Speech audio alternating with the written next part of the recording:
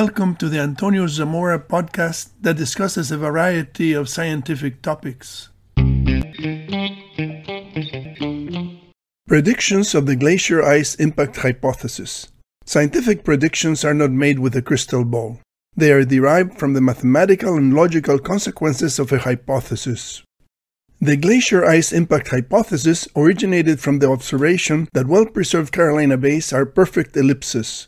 This is easy to verify using LiDAR images, a laser ranging technology that eliminates the interference of vegetation and provides clearer images than those obtained by satellite or aerial views.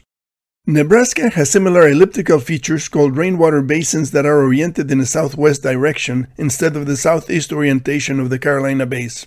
The major axes of the Nebraska rainwater basins and the Carolina bays intersect by the Great Lakes and Saginaw Bay. This is presumed to be the point of origin of the material that created the basins and the bays.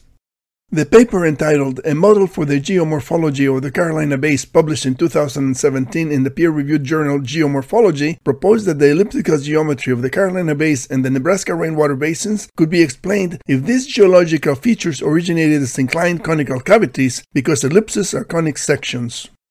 The paper introduced the glacier ice impact hypothesis, which proposed that an extraterrestrial impact on the Laurentide ice sheet ejected glacier ice boulders in ballistic trajectories and that their oblique secondary impacts liquefied the ground and created inclined conical cavities that became shallow elliptical bays by viscous relaxation. The elliptical geometry of the Carolina bays was the starting point for applying the mathematical methods of physics to deduce information about the proposed extraterrestrial impact and its icy ejecta. The bay geometry corresponds to launch angles, ballistic equations determine projectile trajectories, yield equations correlate bay size to projectile size, and the energy to create all the bays provides information about the magnitude of the extraterrestrial impact. By using various distances and angles, the ballistic equations indicate that the glacier ice boulders in the ejecta curtain needed speeds of 3 to 4 km per second to reach Nebraska and the East Coast. In addition, the ballistic equations show that the ice boulders had suborbital trajectories in the vacuum of space from 150 to 368 kilometers above the surface of the Earth, which is well above the 100-kilometer limit of the atmosphere. Power law scaling equations implemented by Professor J. Melosh and Ross Bayer relating projectile size to crater diameter can be used to estimate the size and energy of the ice boulders that made the Carolina bays. A Carolina bay with a diameter of 1 kilometer requires an ice projectile with a diameter of 180 meters and energy of 3 megatons of TNT. Using the law of conservation of energy, it is possible to calculate the energy of the extraterrestrial impact from the energy required to form all the bays.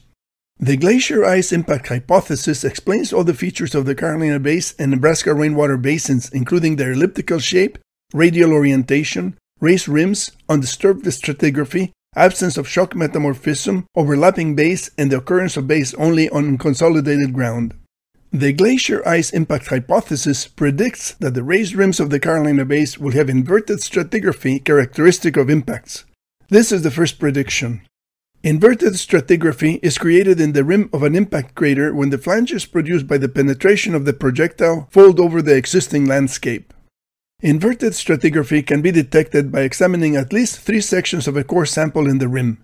Proceeding from the top down, the surface layer contains the youngest material that accretes by ordinary aeolian and sedimentary processes.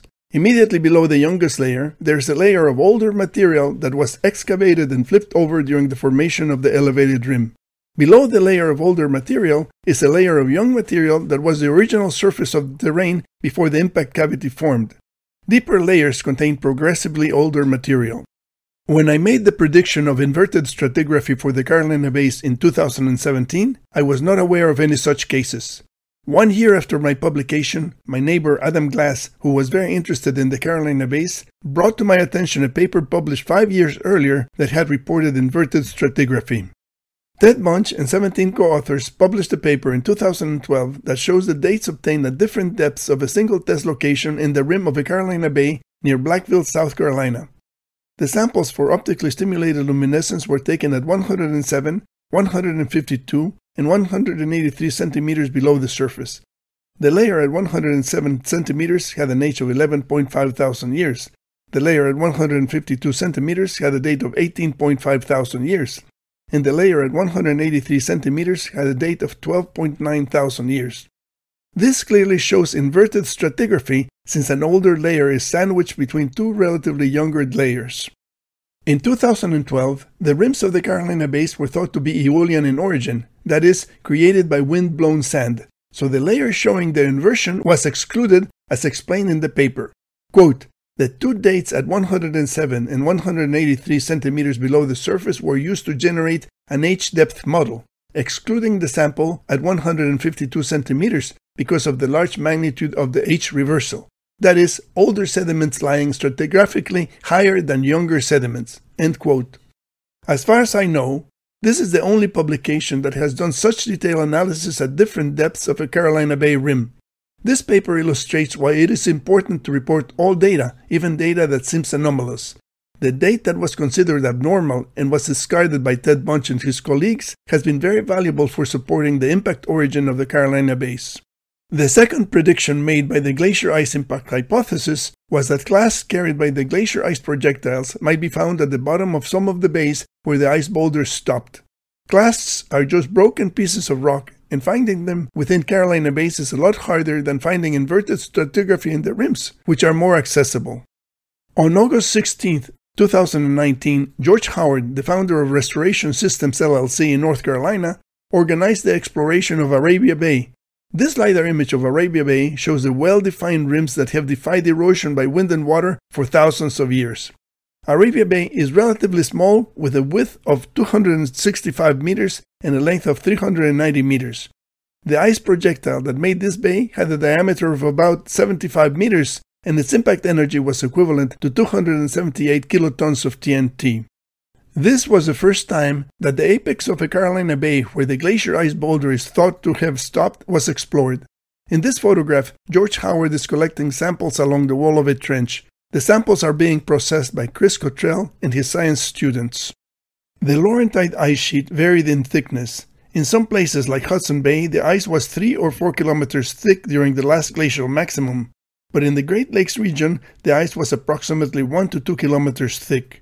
The margins of the ice sheet advanced and retreated several times during the Ice Age. If we're going to be looking within the Carolina Bays for clasts brought by the glacier ice boulders, it is important to notice that the top of a glacier has clean ice, but the bottom of the glacier accumulates dust and rock particles when the ice scrapes and flows over the terrain. When a glacier melts, it leaves mounds of clasts and glacial till called moraines as shown in the inset. Glaciologists use moraines to study the coverage and movement of glaciers that melted thousands of years ago. A Carolina Bay made by the piece of ice that came from the top of the glacier would probably have no clasts or glacial till. A Carolina Bay made by the piece of ice from the bottom of the glacier would be more likely to have rocky material from the terrain where the glacier originated. A Carolina Bay made by a large piece of glacier ice would be more likely to contain stony clasts because the ice piece represents a greater cross-section of the glacier. This means that the search for glacier clasts may be more successful in large Carolina Bays made by big chunks of glacier ice. This large Carolina Bay is located 33 kilometers southwest of Fayetteville, North Carolina. Like all well-preserved bays, its geometry is precisely elliptical with a width of 2,100 meters and a length of 4,160 meters.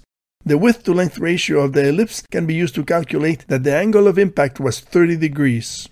The bay is so large that the mall in Washington, D.C., from the Lincoln Memorial to the Capitol of the United States, could fit inside the bay. The equations correlating crater size to projectile diameter estimate that the ice boulder that made this bay had a diameter of 1,180 meters and energy of 1,250 megatons. But using the ratio of projectile size to cavity length from tabletop experiments, we estimate that the size of the ice boulder was about 800 meters. In any case, the ice boulder had a diameter in the range of 1 kilometer, which might be a representative sample of the 1 or 2 kilometer thick Laurentide ice sheet. The size of the ice boulder also represents the size of the area that would need to be explored to find clasts within the bay. Professor Peter Schultz from Brown University has conducted numerous experiments where high-speed projectiles strike an ice sheet. The experiments always show pieces of ice of various sizes being ejected by the impact. The sizes of the Carolina Bays indicate that colossal ice chunks with a diameter of 1 kilometer would have been part of the ejecta curtain resulting from the impact of a meteorite on the Laurentide ice sheet. My tabletop experiments have demonstrated that oblique impacts of ice projectiles on a viscous target produce inclined conical cavities that are elliptical when viewed from above. These experiments are easy to replicate. The experimental results can be measured to determine the size of the cavity relative to the projectile size. The proportions can be used to analyze the Carolina Bays, assuming that the results scale up. The inclined conical cavities become shallow elliptical depressions by viscous relaxation. On the inclined terrain, mud flows into the cavity and creates deformed bays. This particular experiment demonstrates the distortion resulting from the inclined terrain, but it also shows that ice floats on the surface of the liquefied soil. This means that the ice boulders that made the Carolina Bays may have ended closer to the surface than the apex calculated for the conical cavity, and if the glacier ice projectiles floated, the clast and glacial till would be closer to the surface after the ice melted. It will still be necessary to dig several hundred meters below the surface to find clasts and glacial till brought by the large glacier ice boulders. For a Carolina Bay made by an 800-meter glacier ice chunk, it might be necessary to get samples from more than 600 meters below the surface, which would require some sophisticated drilling equipment. The second prediction made by the glacier ice impact hypothesis is still under investigation. This presentation has looked at the properties of glaciers to formulate an approach for exploring the Carolina Bays and find clasts that might have been carried by glacier ice boulders ejected by an extraterrestrial impact on the Laurentide ice sheet. The exploration of Arabia Bay is the first attempt to find such evidence, and it is still being processed. Thus far, the first prediction of inverted stratigraphy has been confirmed, and the second prediction is being studied. Finding glacial clasts within the Carolina Bays would firmly establish the glacier ice impact hypothesis as an explanation for the origin of the Carolina Bays and the Nebraska rainwater basins. Stay tuned. Thank you for listening to this podcast. Please visit the YouTube channel or the website for many other interesting topics.